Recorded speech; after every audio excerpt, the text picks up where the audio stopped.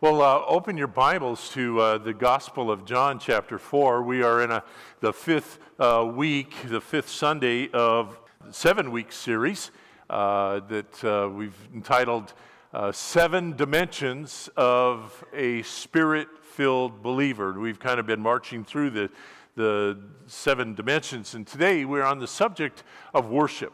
Now, worship is something that we come to church to do often. And we think that's a great thing. But we want to talk a little bit more about worship today. And what this setting that Jesus is being pictured at here in John chapter 4 is in a Samaritan village. And if you know the story, you know he's outside at the city well where they come to get water. And he's sitting there talking to a Samaritan woman. They get into a discussion. The woman brings up the subject of worship. And being a Samaritan, they have differences with the Jews. And she's asking Jesus. She says, we Samaritans, we worship here on this mountain, but the Jews say the place of worship is Jerusalem. Jesus, what do you say? And Jesus' response to that question is this in John chapter 4, verses 23 and 24.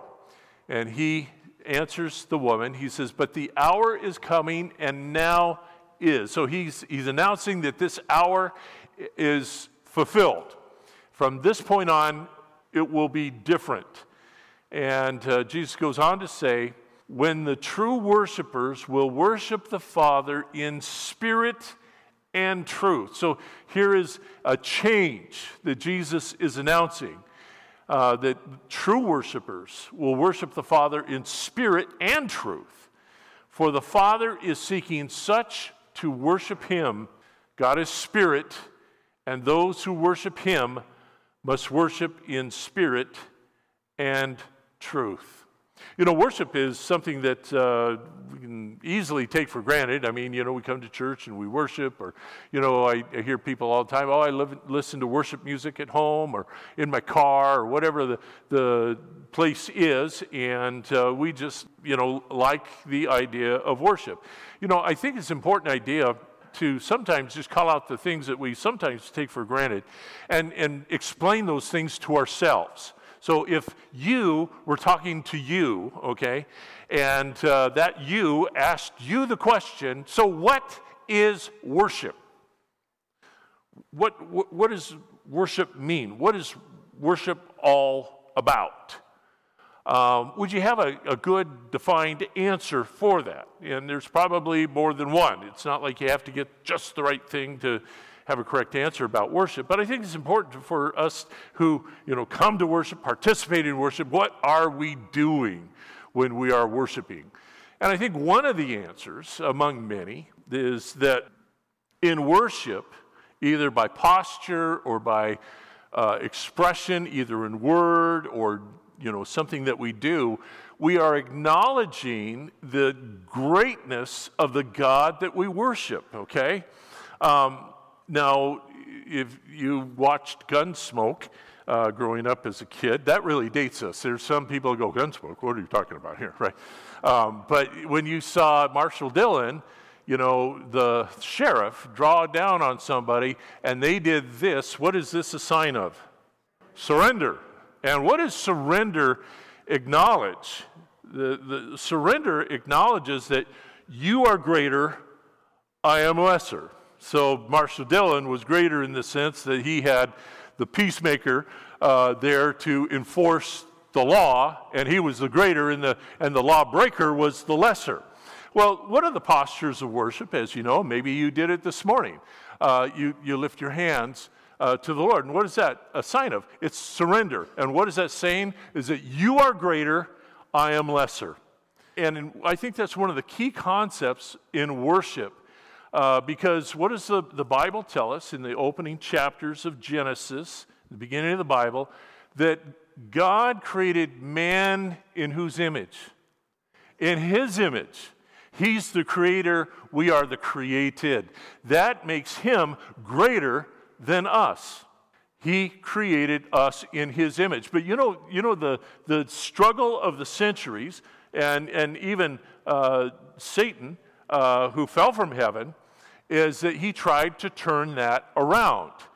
He wanted to be greater than the Creator. I am greater, you are lesser. And man has struggled with that forever. In other words, we want to create God in our image. That's what's happening so much in the world today. The Bible's pretty black and white about certain things. You got 10 commandments, thou shalt not do, this, thou shalt not that. And it's pretty cut and dried. There's not really much argument about what the Bible has to say about certain things. And yet, we want to change those things. We want to say, you know what, we don't like that. We want to change it to something I like, something that I want. And in that is the struggle where man is trying to create God in his image instead of accepting the fact that we are created in the image of God. And worship helps us come to the place where we acknowledge once again, because, we can get carried away in our thoughts and we think, you know what, I don't want to obey rules. I want to do what I want to do. And every time we do that, we are putting ourselves in the place where we're saying to God, I am greater than you are. And worship just brings us all back to center and helps us understand, even in posture, that, Lord, I surrender to you because you are greater and I am lesser. And that's really, I think, one of the foundational thoughts about what worship is all about. We don't worship ourselves, we worship the Father. And Jesus is announcing this to the woman at the well. And one of the very, very important things about keeping, the proper perspective and truth in worship is that we must know the Word of God. We'll say a little bit more about this in a moment here, but the wonder of worship is a beautiful distinction of the Christian faith. The Christian faith worships like no other faith. In other faith systems, worship is sometimes a prescribed ritual that you perform over and over and over again. One that is entered either out of fear of retribution by religious authority. So like if you don't participate in worship, you get hunted down and persecuted for not participating. So worship, if you want to call it that, in those situations is a forced act on the people's part. Or they can enter into it for fear of the God that is being worshiped will retaliate against them if they do not. Christian worship is nothing like those other systems. With Christian worship, for us, it's not just a posture to attain or recited formula or even out of fear, but it is the extension of our own heart to connect with the heart of God. And the Spirit-filled believer does this on a regular basis. In fact, you don't have to wait till Sunday to do that. It's just something that we can do any place, anytime. As Jesus announced, we no longer, worship God just on this mountain or just in Jerusalem, but wherever we are, we worship Him in spirit and in truth. And certainly, when we come together in the house of God on Sunday, one of the things about worshiping at church is this is largely one of the few times in the week that we get to worship corporately. We can worship individually anytime, anywhere. But on Sunday, as we gather in the house of the Lord, we worship in a corporate sense, and it's a wonderful experience. One of the things I look forward to in coming to church, I want to worship with all of my Christian brothers and sisters in Christ. And so it's a time where we acknowledge God's greatness, our lesser status than His, and keep that perspective straight in our mind. But as well, we get to worship Him with the overflow of what our heart longs to ascribe to Him. One of the interesting pictures of Scripture, there's a couple that I kind of marvel every time I read through my Bible and I come upon these Scriptures. I just kind of think about this. And Jacob, who was one of the patriarchs, and one of the people named in Hebrews 11, the chapter that outlines so many outstanding examples of faith. Well, in Hebrews 11, the writer of Hebrews refers to Jacob, who blessed the sons of Joseph, Ephraim and Manasseh, and gave his patriarchal blessing over them. And it was right at the end of his life.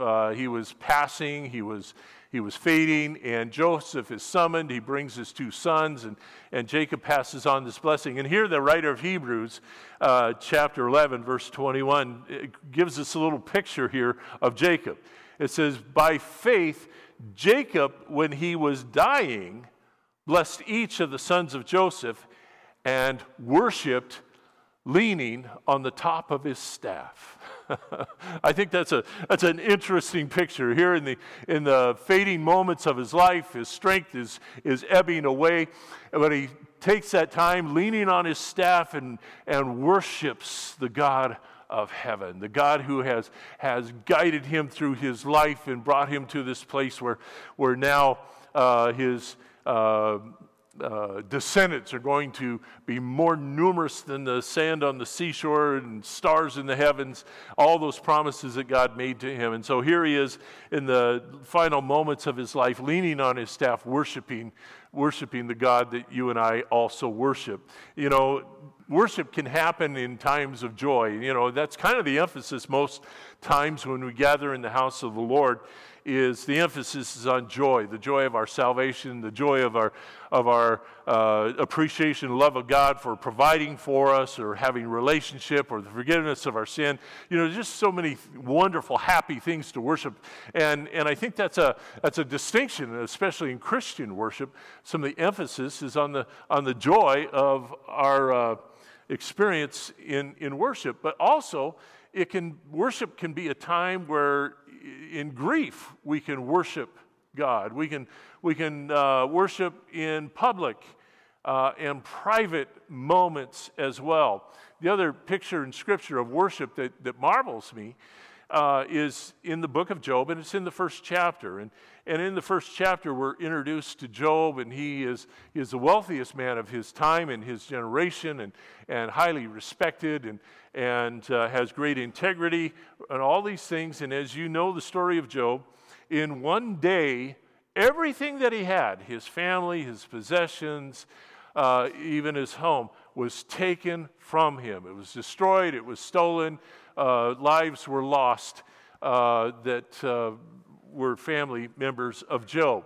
And I think about that, in my own context. What would it mean? What would it feel like, if everything that we have, at 63 years of age, everything I've been able to accumulate and call, mine and all that, what if it was all taken away in one day? What would my response be? Well, this is Job's response. And in that incredible grief, when he's told his family has died, and all of his possessions have gone away, this is Job's response in Job 1, verse 20 and 21. It says, "Then Job arose, tore his robe, shaved his head, and he fell to the ground and worshiped." What an incredible response. Response to this terrible thing that has happened to him. He falls to the ground and he worshiped, and this is what he said: "Naked I came from my mother's womb, and naked I shall return there. The Lord gave, and the Lord has taken away. It's all yours, Lord. Blessed be the name of the Lord." Is that a powerful picture or what? To acknowledge that God is the author of all things. He is greater than I am. It all belongs to him. And whether he has given it or whether he has taken it away, blessed be the name of the Lord. Powerful picture for us. Worship can, like I said, be in times of joy, times of grief. It can also be expressed in our work. That what we do for a living is worship unto God. And Paul writes to the Ephesian believers in chapter 6 of Ephesians, verses 5 through 7. Here's his instruction to bondservants. Now, bondservants were a type of slave, but not in the sense that we often think of slaves. Bondservants were those who volunteered to be servants for, if you will, livelihood, room and board. When they signed on with, someone to be their bond servant, it was a voluntary act, and that they would perform service for that master until either the year of Jubilee or they were released. So Paul's instruction to these bondservants, he says, bondservants, be obedient to those who are your masters according to the flesh. So that the person who you are bondservant and obligated to, contracted to, be obedient to them with fear and trembling, in sincerity of heart, and here's the key part, as to Christ. So if Jesus was the one that you are contracted to, work as if you're serving Christ. Not with just eye service. Don't just be busy when they're watching or as men pleasers, but as bondservants of Christ, doing the will of God from the heart with goodwill, doing service as to the Lord and not to men.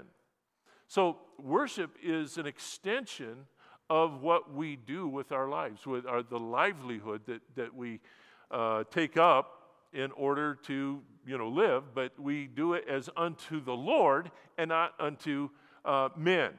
So we work with the kind of energy and vigor that we would as if it was Jesus himself we were contracted to.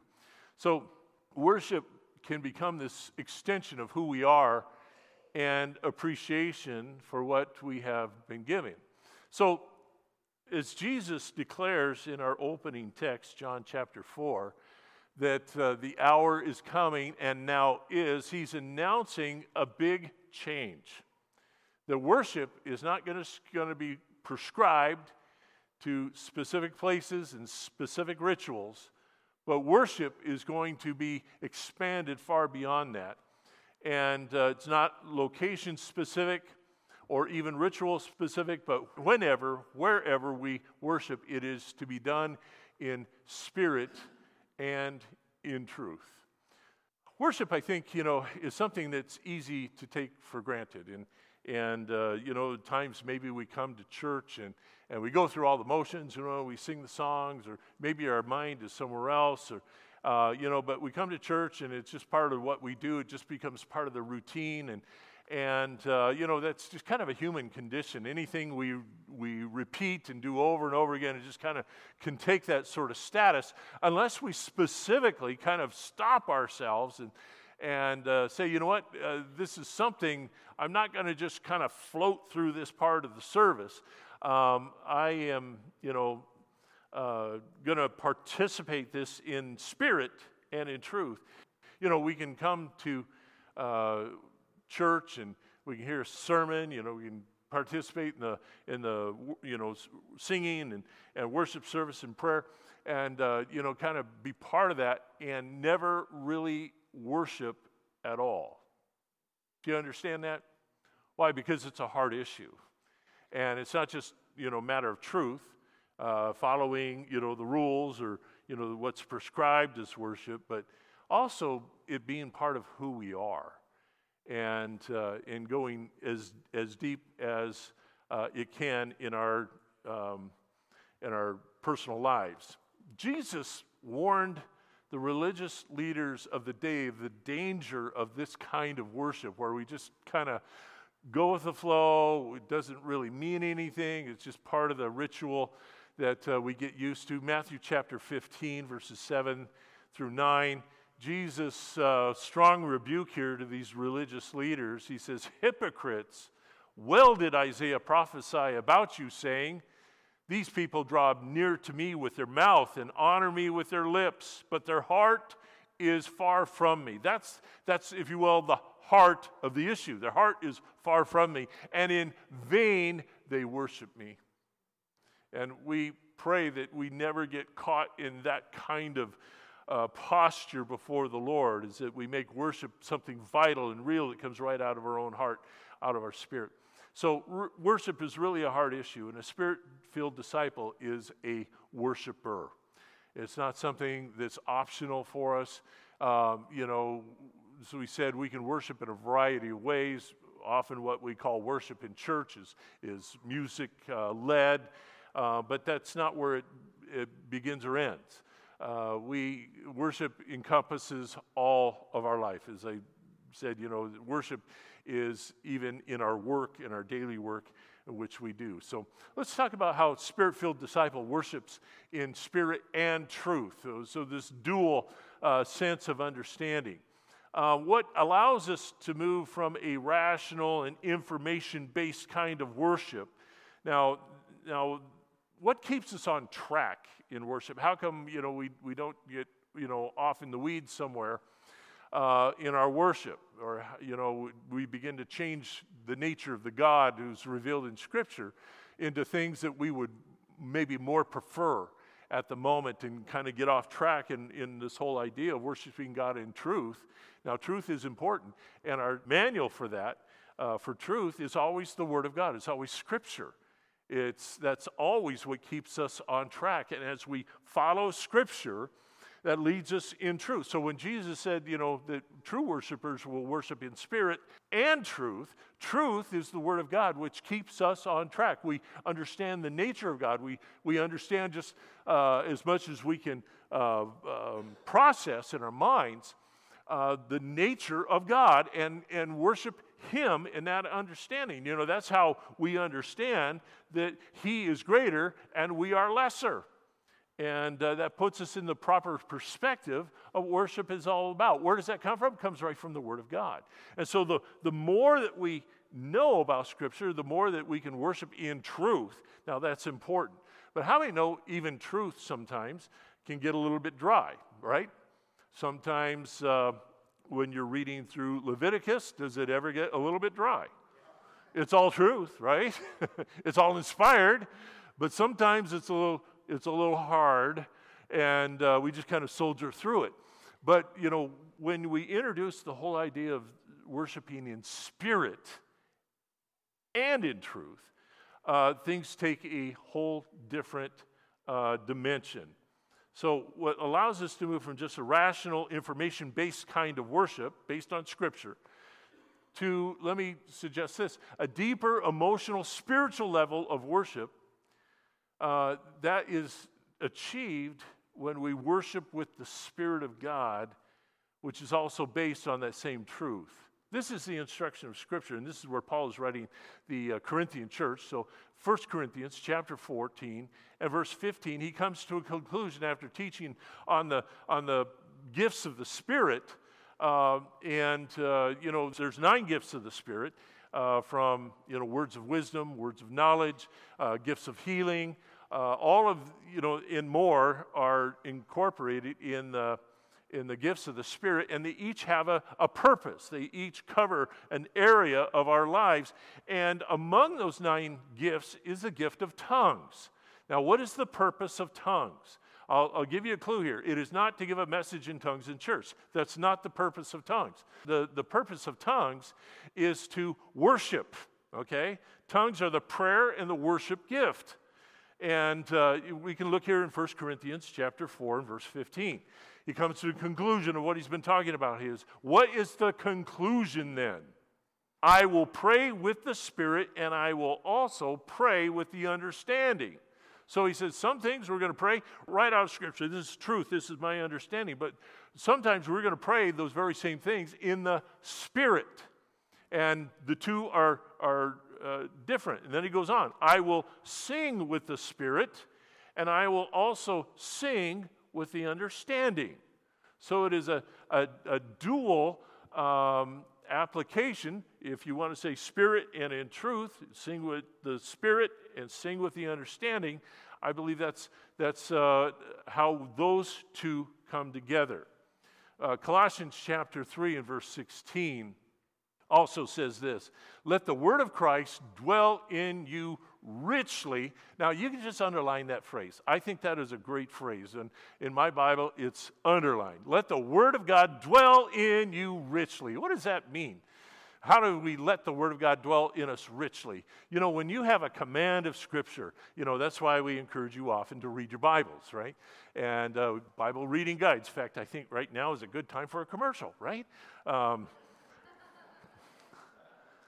We encourage you to read your Bible. If you aren't reading your Bible frequently, let me encourage you to do so. And one of the things that will help you is a little Bible reading guide. And Bible reading guide has 365, where does that number sound familiar?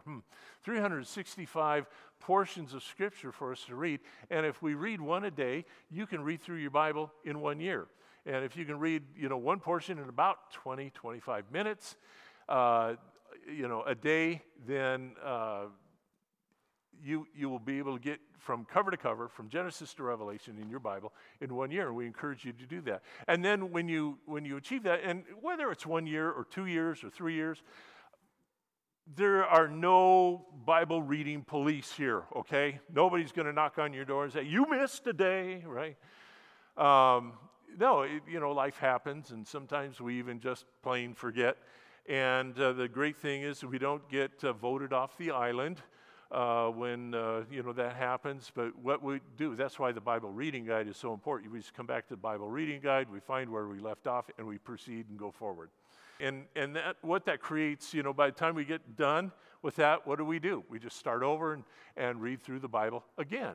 And the idea is not to, make notches in your Bible cover how many times you've been through the Scriptures, but the idea is that we are just in the Word of God on a frequent basis. And why? Because Colossians tells us, let the Word of God dwell in you richly. Have a grasp of Scripture. And know what Scripture is. As I've read through the Bible many times in my personal life, I found out some things that I thought were not in Scripture, or were in Scripture, are not in Scripture, okay? I remember one of the first things that I had discovered was that, I thought it was a proverb, and it wasn't until I went specifically going to look for it that I realized it's not in Scripture. What I thought was a proverb from the Bible was a fool and his money is soon what? Parted. Yeah, a fool and his money is soon parted. I thought, well, Solomon must have said that, right? And looking, and guess what? It's not in there. You know where it is from? Poor Richard's Almanac, Benjamin Franklin, okay? And he was not one of the writers of Scripture. How many have ever heard that God will forget your sin and throw them in the sea of his forgetfulness? How many have ever heard that? Oh my goodness, I thought there'd be all the crowd here. We've probably heard something like that. God will forget your sin and throw them in the sea. You know what? That's not in Scripture either. That is not Bible. And it's very anti-Bible, if you will. God doesn't forget anything, number one. He doesn't forget your sin. You know what grace is? Grace is knowing exactly what you did wrong and never bringing it up. God doesn't forget anything. He's omniscient, right? He knows exactly everything there is to know, and he can't forget. I'm grateful for that, actually. I've been forgotten. Maybe you've been forgotten, but God never forgets. And there is no sea of forgetfulness. It's not in the Bible. Somebody made that up, and it made it sound real good, but it's not part of Scripture. And so let's go back to Colossians 3. Let the word of Christ dwell in you richly, and here's the results, in all wisdom, teaching, and admonishing one another in psalms and hymns. So here's the, the part of our understanding. We'll sing in the understanding, but also psalms and hymns and spiritual songs in the Spirit, singing with grace in your hearts to the Lord. So again, the instruction of Scripture is guided by truth. Let the Word of God dwell in you richly, all right? Guided by truth. We're to teach and admonish one another in psalms, hymns, and spiritual songs, singing with grace in your heart to the Lord. So tongues is the worship gift. It's the prayer and worship gift. With tongues, we can pray in the Spirit, and we can sing in the Spirit. With tongues, we worship through prayer, singing, as Paul instructs us, that we pray with our understanding, and we pray and sing in the Spirit. In doing so, we fulfill what Jesus spoke when we worship him in spirit and in truth. And the thing that will guide us and keeping us getting out in the weeds is the fact that we have the Word of God in us, and we are in it many times. Rick Warren wrote this in one of the books that he wrote. He said, worship must be based on the truth of Scripture, not our opinions, about God. We cannot just create our own comfortable or politically correct image of God and worship it. That is idolatry. So understand, we cannot create God after our image. We are created in His image and we worship Him, not the other way around. And so it's important for us to be guided that way. Now here's a point I thought would be really important as well, especially when we come to the house of God to worship. That's one of the reasons why we are here, is to worship. And what we're doing right now, listening, hopefully, to the Word of God, is an act of worship as well. Don't relegate worship to just the music and the songs. Worship is hearing the Word of God as well. It's our devotion to Him. And so one of the things that can block or hinder our ability to worship is offense. Now, I don't know about you, I sense a lot of offense in the world today. Inside the church, outside the church, offense is the spirit of the age we live in. The church is no exception to that trend. We're offended inside, outside our circles of faith. It's the devil's strategy to promote this. And the Spirit-filled disciple must be aware of the spiritual warfare that is constantly going on around us, and he seeks to just distract us, to get us off track by things like offense, in seeking to nullify our relationship with God. John, in the epistles, 1 John chapter 4 and verse 20, reminds us of this important truth. If someone says, I love God, and hates his brother, he is a liar. I can't sugarcoat that for you, okay? I can't just, say that, this isn't a problem. It is a problem. If someone says, I love God and hates his brother, he is a liar.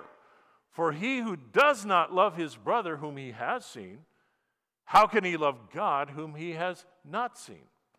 And so John calls this out for us and say, hey, there's a problem here. Jesus as well addresses this issue. Matthew chapter 5 and verses 23 and 24, Jesus says this, therefore, if you bring your gift to the altar, which is an act of worship, okay, bringing our gift to the altar, and there remember that your brother has something against you, leave your gift there before the altar and go your way. First be reconciled to your brother and then come and offer your gift. So do you see the priorities here? As God doesn't want gifts in hypocrisy. It's like, oh, I love you, God, but I really can't stand that guy. God doesn't want that kind of worship. God doesn't want that kind of offering of worship to Him. He wants all of those things reconciled within us. Sometimes when we are offended and our feelings are hurt, we feel justified in not forgiving. I'm not going to ask for a show of hands, but I think all of us have experienced the reluctance to let go of offense, and all the while coming to church and think we can just worship God in spirit and truth. It's blocked. It is hindered. It crimps our ability to fulfill what Jesus said the Father is looking for. Well, let's wrap this up here quickly. Worship, then, for the Spirit-filled disciple is important for us. I don't know if you think about heaven often, but, I think about heaven, what it's going to be like, and the Scripture gives us, glimpses here and there. There's some things, you can go to Revelation 21, Revelation 22, and there's so many beautiful descriptions of our eternal abode that we often just kind of call heaven. But there's some notable things that are missing in those descriptions. So, it talks about, the gates of pearl and the streets of gold and all of these incredible descriptions, but you'll never find in heaven a description of a church. Okay, there's no First Assembly of God of heaven, all right? There is no church. And you know what? When we get to heaven, there'll be no more praying. You know one of the best things about heaven? When you get to heaven, there's no more sermons. Don't act too excited about that, okay? I'll take offense at that. Just kidding. No, there's so many things that we do here and now that are not going to be needed in heaven. But you know what heaven is full of? Is worship. It's a continuation from this life to the next. Let me read you out of Revelation 5. John the Revelator here is writing what he's seeing, which is the raptured church in heaven. And he is invited in to see what is going on. Now, it's a little longer passage here, so hang in there. Revelation chapter 5 and verse 8 through 14. And here's what John sees. Speaking of Jesus here, he says, "Now when he, Jesus, had taken the scroll, the 4 living creatures and the 24 elders fell down before the Lamb, each having a harp and golden bowls full of incense, which are the prayers of the saints. And they sang a new song, saying, 'You are worthy to take the scroll, to open its seals, for you were slain, and you have redeemed us to God by your blood out of every tribe and tongue and people and nation, and have made us kings and priests to our God, and we shall reign on the earth.'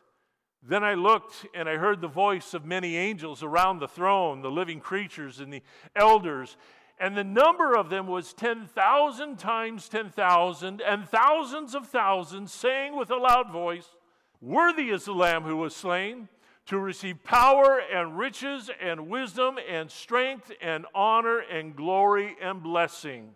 And every creature which is in heaven and on the earth and under the earth, such as are in the sea and all that are in them, I heard saying, 'Blessing and honor and glory and power to him who sits on the throne and to the Lamb forever and ever.' Now the 4 living creatures said, 'Amen.' And 24 elders fell down and worshiped him who lives forever and ever." I tell you, if that doesn't thrill you to your soul, your thriller is busted, okay? It's a picture of the worship that goes on unending in heaven. I don't know what your idea of heaven is, if you think, heaven's going to be, kind of fluttering around on angel wings and playing a harp and sitting on clouds. You can go to that heaven. I'm not going to be there, okay? I'm going to go here, what John observed. And that will be our experience for eternity in worshiping God. So worship is not an unimportant subject. It is vital to the Christian believer.